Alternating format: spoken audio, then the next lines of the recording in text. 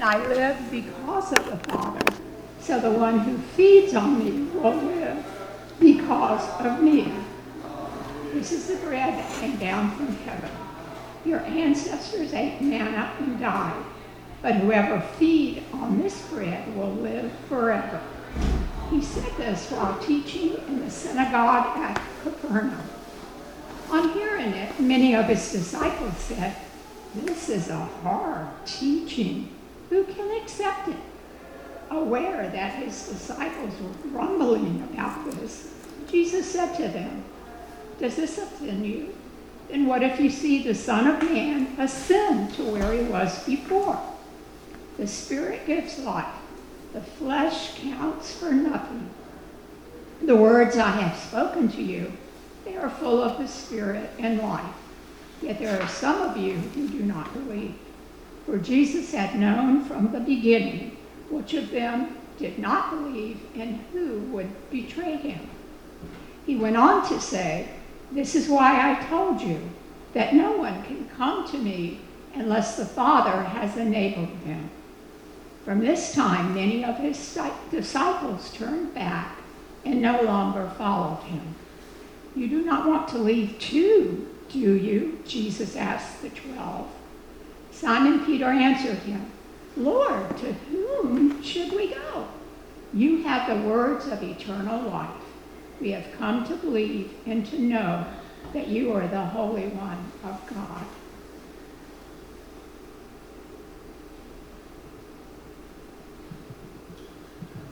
Thank you, Linda. I also want to greet those of you who are joining us from home through our live stream, and also a reminder, as we sent out just a couple of days ago, that September 4th will be the last day that we will be offering the live stream resource. It's served us well over the last 13 plus months, but we will be moving on from that season, and so the 4th will be the last. And we would love to invite people, all of you, to gather together in person, a rich, unique blessing to be here physically and in person, which we believe as a shepherding team is so vital to our spiritual well-being as individuals and as a church. So come on back. We love you, and we hope to see you September 11th, if not sooner. Well, let's say a word of prayer before we look at this passage so helpfully read by Sister Linda. Let's bow our heads in prayer. Jesus, we thank you for this word, and we pray that you would come now and bless this time. We pray that your Holy Spirit would fill these words and penetrate our hearts and our lives. We pray for the transforming grace of God to move through your body at this time. Help us to see Jesus. Help us to know his love. In Christ's name we pray. Amen. Amen. Well, we are continuing in our series this summer on the questions of Jesus. And today's question comes from the Gospel of John, chapter 6, where Jesus is in conversation with a crowd of disciples, followers of his, and this is not long after this miracle, this wondrous thing that he did in feeding over 5,000 people with just a few loaves of bread and fish, one of his great miracles. And the question that we're examining today in this passage is this: does this offend you? Does this offend you? We're going to look at this passage in two parts. First, the bread of life, and secondly, the offense of Jesus. The bread of life, the offense of Jesus. Let's just dive right in. First, the bread of life. There's one word that's repeated again and again, 7 times in fact, across this passage. It's life. Life, live, living, again and again and again, this dominant theme that emerges to the sensitive reader. That's the main theme of this passage. Jesus is discussing true life, how you fully, truly live. And he discusses this using the metaphor or the word picture of food and drink. In verse 57, he says, "The one who feeds on me will live because of me." In verse 58, "Whoever feeds on this bread," referring to himself, "will live forever." These words, of course, echo what Jesus said earlier in the chapter when he declared in verse 35 those well-known words, "I am the bread of life. Whoever comes to me will never go hungry, and whoever believes in me will never be thirsty." I am the bread of life, Jesus said. Let's think about what he's teaching us today. Jesus is telling us something about life. That life itself is more than material. It's more than just about keeping alive physically. We know this. We have an instinctive sense in our hearts that life is more than just getting through the day, more than just surviving biologically for another day. The Bible would say life is more than material. In fact, it's spiritual. Life is not less than our physical existence. It's not less than that. In fact, Jesus in verse 54 says, "I will raise them up on the last day." God is going to rescue, redeem, restore, even resurrect our physical bodies as well. Life is physical, but there's more to life than just the physical. You see that phrase a couple times in this passage, eternal life. What does that mean? It doesn't just mean that there will be a time when we will live forever in Christ. That's true. Death will be no more. But living forever in subpar conditions, in a broken body, and in a sin-infected world would be no joy at all. Eternal life means the transformation of all of life in this world as it was meant to be. The extinguishing not only of death but of sin, not only of sin but of selfishness, not only of selfishness but of disease and injustice and everything that makes this world a terror to us all. Jesus says, "I offer you eternal life, perfected life, life as it was meant to be and will be lived in me." Jesus is telling us something about life that he offers us. He's also telling us something about us, you and me. In using this metaphor to talk about life, I am the bread of life, he's telling us we're hungry. Spiritually, existentially, profoundly, deeply, we are hungry people. Every single one of us is searching for, bread. Bread that satisfies our hunger. Things that give us life, meaning, and purpose. Something that makes us feel and be truly alive. Every one of us is searching for some kind of bread for which we hunger. Psalm 63 vividly describes this hunger with these words. Maybe you're familiar with them. "O God, you are my God. Earnestly I seek you. My soul thirsts for you. My body, my whole being longs for you, as in a dry and parched land where there is no water. I will be fully satisfied in you as with the richest of food." Notice how we find in this imagery an unavoidable implication. We need food. We are hungry, and we need food to be given to us, food to be discovered in God himself. What does that mean? We are not self-sufficient beings.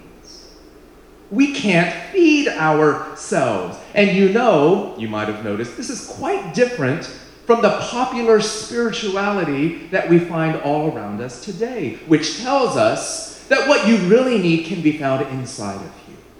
All that you need for survival and sustenance, food, is lodged within you. Seek within. The Bible says you're wonderful, made in God's image. more resource than you could possibly imagine, but you're flawed. You have a deficiency that makes it necessary for you to turn to God and find life in Him. Food is found not within you, but outside of you. Life, true life, the fullness of life, and satisfaction in that life is found not within you, but outside of you, namely in God. The old saint and theologian Augustine put it this way,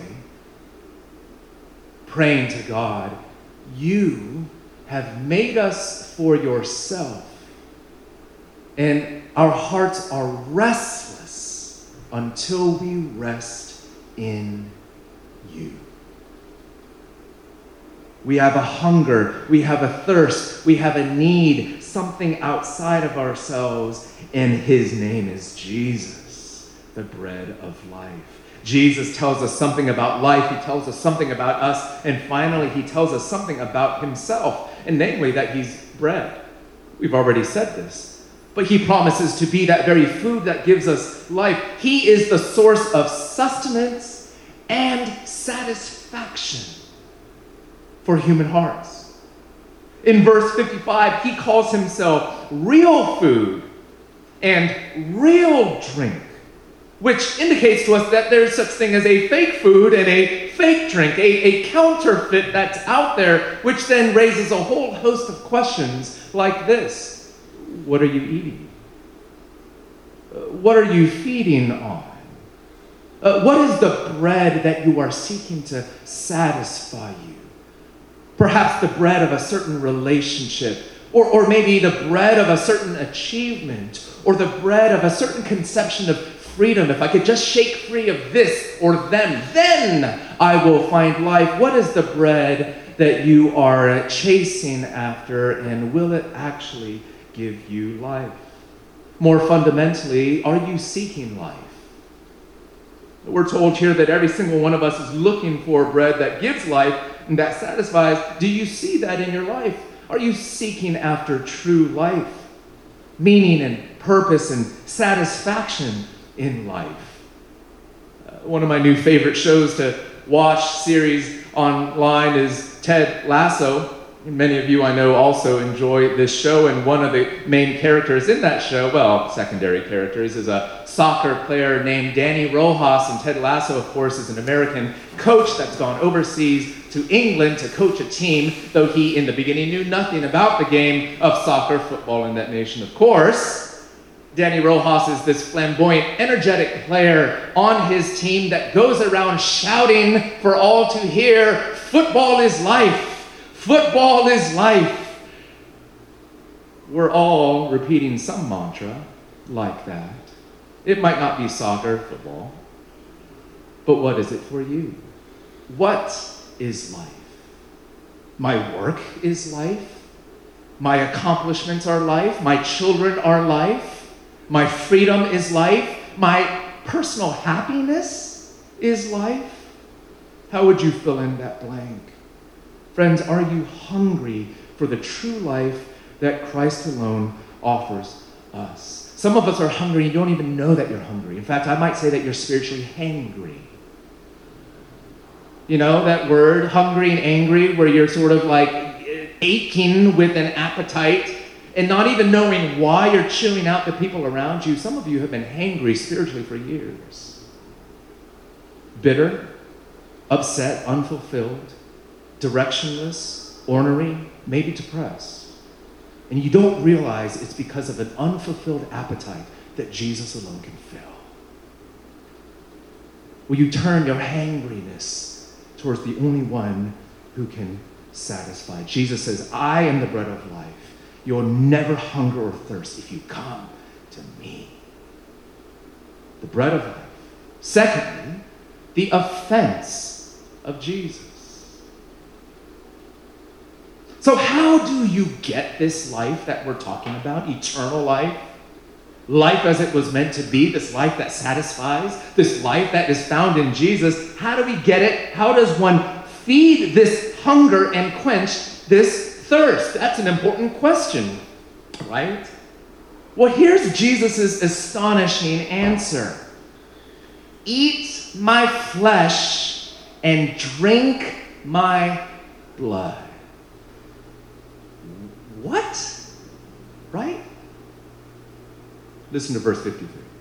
Very truly I tell you, unless you eat the flesh of the Son of Man and drink his blood, you have no life in you. Whoever eats my flesh and drinks my blood has eternal life, and I will raise them up at that last day. For my flesh is real food and my blood is real drink. Whoever eats my flesh and drinks my blood remains in me and I in them. Verse 58, whoever feeds on this bread will live forever.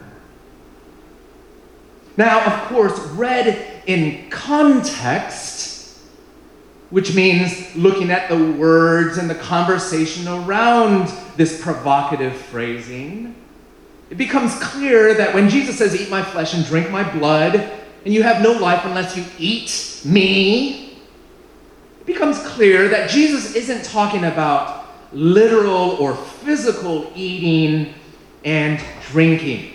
Rather, he's talking about this metaphorically or symbolically. He's talking about receiving and believing in Jesus, receiving him just like we open our mouths and we receive food into our bodies. In the same way, we need to open the mouths of our souls and receive Jesus like food for our souls.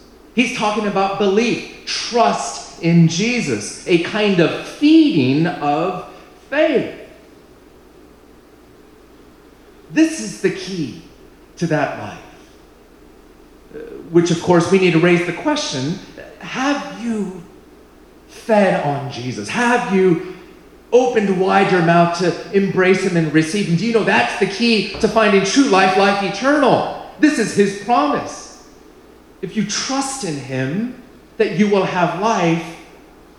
Beloved, have you trusted in him? And then you say, well, goodness, that helps. Why didn't he just say that? Why this almost graphic language? Eating flesh, drinking blood. And I think it's to convey to us in nearly provocative terms to get our attention that faith is more than religious ritual where you can kind of just put on autopilot. And that faith is more than quote-unquote spiritual. This thing that is just sort of magical, that just kind of happens. I think he's conveying to us just the richness of how the Bible actually understands faith. I mean, again, we're talking about a spiritual eating, that we're taking Jesus all the way into ourselves. This is the way, again, Augustine understood this. He says, believe and you have eaten. Right? There's an active trust that we place in Jesus. There's a whole life open to him kind of way of taking him in. There's a deep life or death dependency that we find in him as our food. And all of that gets brought to life through this metaphor of eating and drinking, doesn't it? You're not just believing in Jesus as a proposition or as an abstract idea, or even as a mere doctrine. You're taking him in. And you're saying to him, my whole life depends upon you. Life or death, my life depends upon you, even as my physical life depends upon food and drink. Jesus is talking about trusting in him all the way in. But on the face of it, what he actually says, it's weird, right? Jesus isn't even trying not to be weird in the way that he phrases this. And so in verse 60, we're told, on hearing this, many of his disciples said, this is a hard teaching. Who can accept it? And in verse 66, we're told, from this time, many of his disciples turned back and no longer followed him. They left. Crowds of people that were following him and listening to his teaching and going where he goes. That's what disciple means, a follower, an apprentice. A lot of them bailed out. Why? Why was this language so offensive? First of all, we touched on this because it just sounds so gross. Taken literally, it almost sounds like Jesus is promoting cannibalism. But secondly, more than gross, it was especially offensive to Jewish ears because of the Jewish law. The Old Testament law strictly prohibited the drinking of blood and the eating of meat with blood still in it. And as verse 59 points out, Jesus was saying these things in a Jewish synagogue in Capernaum. So the crowd was offended by his words. It was a hard teaching. Many walked away that day. Which invites us to reflect, will you and I also walk away from Jesus when we are offended by him? It's true, there's a lot in the Bible that we might consider offensive today. It might be the notion of God's judgment against sin. It might be the Bible's teaching about sex and sexuality. It might be Jesus' claim to be the only way to God. These days, it might even be the suggestion, or the command rather, to forgive and forgive and forgive without ceasing. Maybe these areas of offense are exactly why you've resisted the Christian faith, or why, after walking with Jesus for a long, long time for you, why you maybe have had second thoughts more recently. This may be so. And these have always been struggles. Getting offended by things in the Word of God. This is not new. And yet I do think our generation may struggle with the taking of offense of Scripture in a unique way. And what I mean by that is this. In this generation, we are easily offended. We need to grapple with this.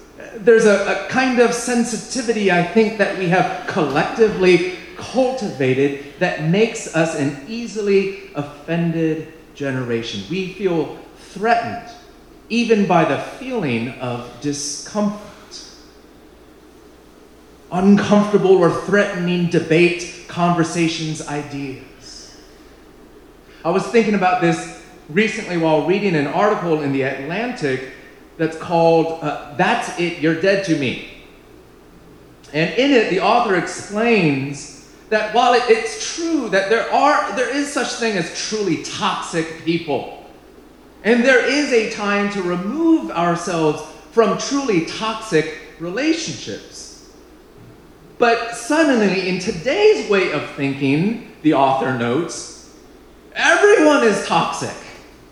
And everything is toxic. And social media will popularly advise us to remove from our lives just about anyone who causes you discomfort.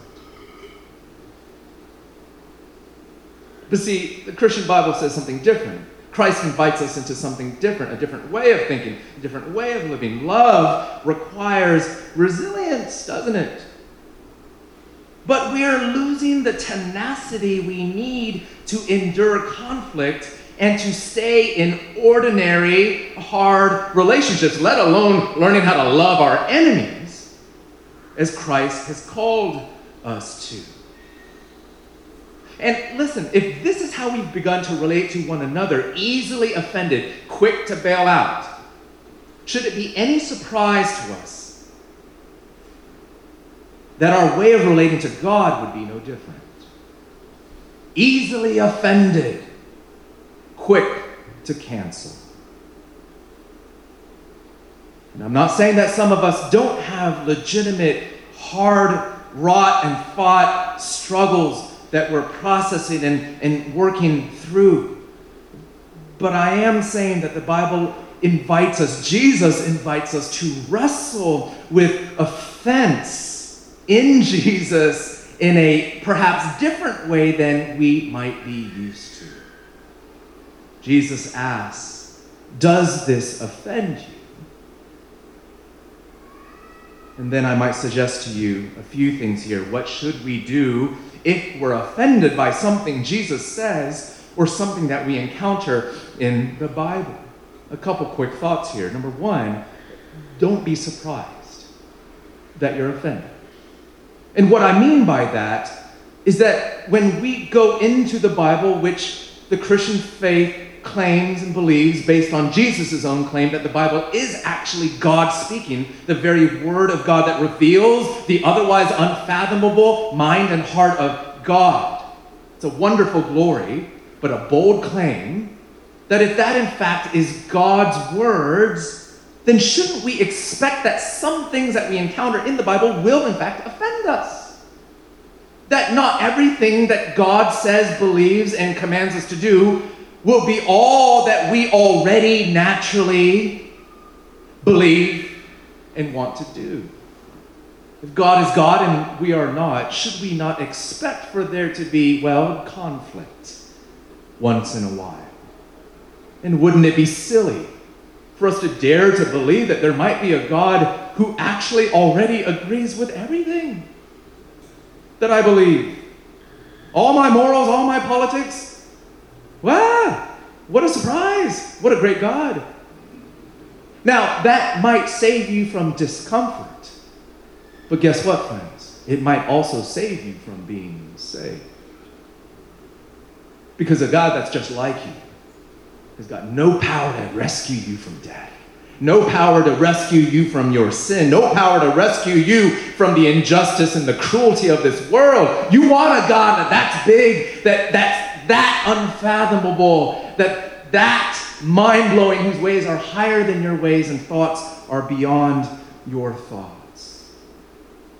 If you're looking for a God who will never upset you and who will never contradict you, that God is not only going to be a God who's unable to save you, he's a God who will never be worthy of your worship.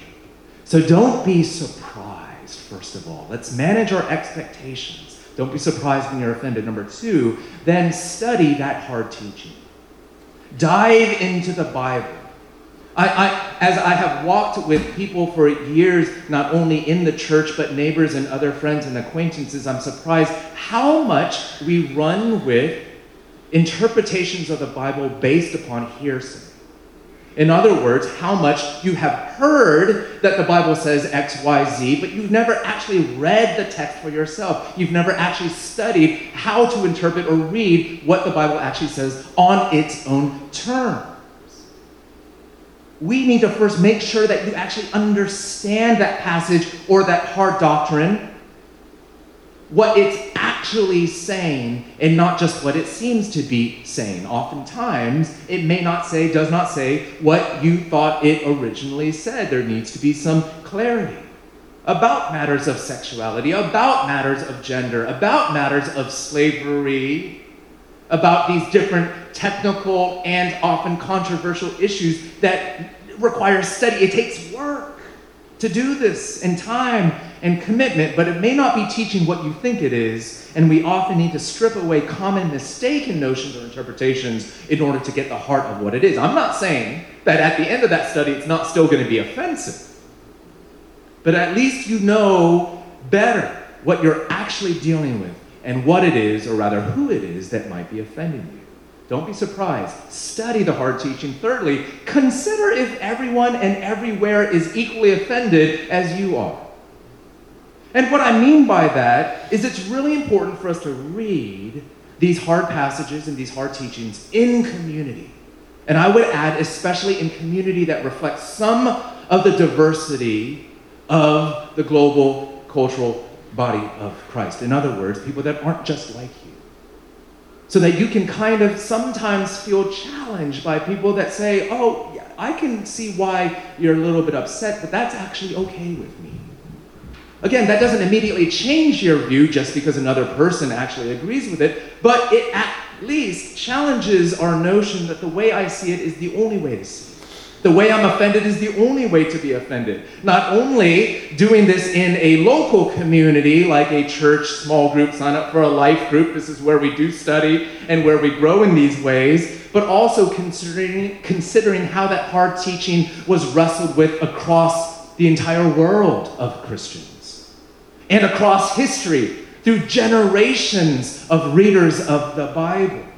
And oftentimes what we find is what actually is being offended within me is not just an objective read on what is true, moral, and right and good, but what's being offended in me is my American, Western, modern, liberal sensitivities, sensibilities. And you don't realize that until you can actually see people outside of yourself and your context responding to that same hard teaching differently, and in some cases without any offense at all. Don't be surprised. Study the teaching and study especially in diverse community, considering if everyone and everywhere is equally offended as you are. And then lastly, look for something, even in that hard teaching, look for something about God that's revealed in the offense. His grace, His truth. Let me bring us to a close with this. This is exactly what Jesus does in verse 61.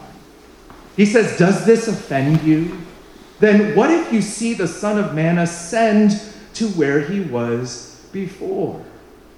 He's saying, okay, yeah, you're a little bugged out by this sort of gross-ish kind of idea of eating flesh and drinking blood, which, of course, is referring to believing in Jesus, taking Him in, nothing like that. But if this offends you, then what if you see the Son of Man ascending to where He was before? How much more is that going to offend you? There's something even more offensive than a Jewish person being invited to eat human flesh and blood. Well, Jesus explains this. How so? What is He saying? Ascending to where He was before. Jesus is making an outrageous claim about Himself. He's talking about going back to heaven from where He came. He's claiming to be God. That's why He could say, life is found in me. That's why He could say, I will give you eternal life. I'm eternal life. And if you're united with me, I will give you all that is found in eternal life. Life perfected, given in me. Like manna, I too came down from heaven. You think perceived flesh-eating faith sounds offensive? Here's something even more offensive. I'm God. And you have no life apart from me. But here's what you need to do, Jesus implies. You need to keep pushing through the offense, and you find good news. Here's good news. I'm God. And I give you life which you have none of apart from me. There's another thing here. In the Gospel of John, the language of seeing Jesus ascend or lifted up is a clear reference to Jesus' death on the cross, being hoisted up upon the cross. And of course, this is also seen the way in which Jesus talks about the necessity of eating His flesh, which is broken, and drinking His blood, which was shed on the cross. Jesus, who died for our sins, suffered the penalty and punishment of God's judgment on our behalf in our place. Blood obviously references a violent death, a sacrifice in our stead. Jesus is saying, you're offended. You think perceived flesh-eating faith sounds offensive. Well, here's something even more offensive. I needed to die for you because you could not save yourself. I need to die on an ugly cross to beautify you because you could not and cannot save yourself. You cannot feed yourself. But here's good news. I did it all for you with joy and out of love for you. The cross in 1 Corinthians 1 is described as the ultimate scandal, the ultimate offense. One that tells us the bad news that we are helpless sinners before God, and the good news that Christ died for our sins and gives us eternal life that was purchased on the cross and resurrection for you and me. The bad news is you are dead in your sins. The good news is you are offered eternal life. The bad news is that you can't save yourself. The good news is the Savior is here. The bad news is that you can't feed yourself or find food within yourself. The good news is bread has come from heaven, and he's given himself to you by being broken and poured out for you and me. The bad news is we're hungry. Some of us are even starving. The good news is Jesus will satisfy you with the richest of food, and its name is Jesus. Jesus says, I have loved you in your helplessness. I will feed you. I will quench your thirst. I will satisfy your deepest hunger. I will give you life. Will you take it? Will you take him? But you see, the road to that life and salvation is the road of offense, of hearing the bad news and not running the other way, of letting your soul squirm a little bit, even die a bit, in order to find life. And when you do that, Jesus turns to you and he asks a question as he asked the 12. You do not want to leave too, do you? And you find yourself responding as Simon Peter did, Lord, to whom shall we go? What's our other alternative? Where else shall we turn? You have the words of eternal life. You are the one that gives life.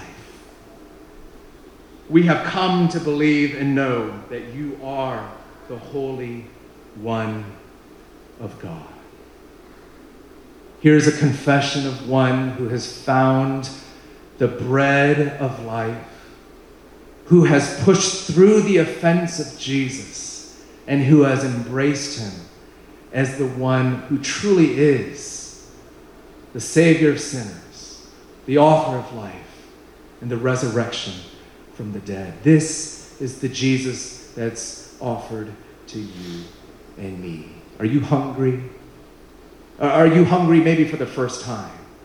Do you find a restlessness of soul where you're looking for a meal and maybe even a feast? Jesus abundantly offers himself to you. The only question is, will you take and eat and drink? Let's pray. Christ, we ask that you would come, that you would stir our souls to see these things as you see them. And especially for any person that maybe is resisting you because of their experience of offense. They feel offended by you, Jesus. We pray that you would give them grace to see you, more of you in that. And that they would find life, whether for the first time or maybe all over again. So we bring ourselves to you, asking for your Spirit. Thank you in advance for giving him to us in abundance, an abundance of life. We pray in Christ's name. Amen. I'm going to move down to the bottom to open up the time of Q&A, but I'll just give you 1 second to catch your breath and maybe think of a few questions you might have.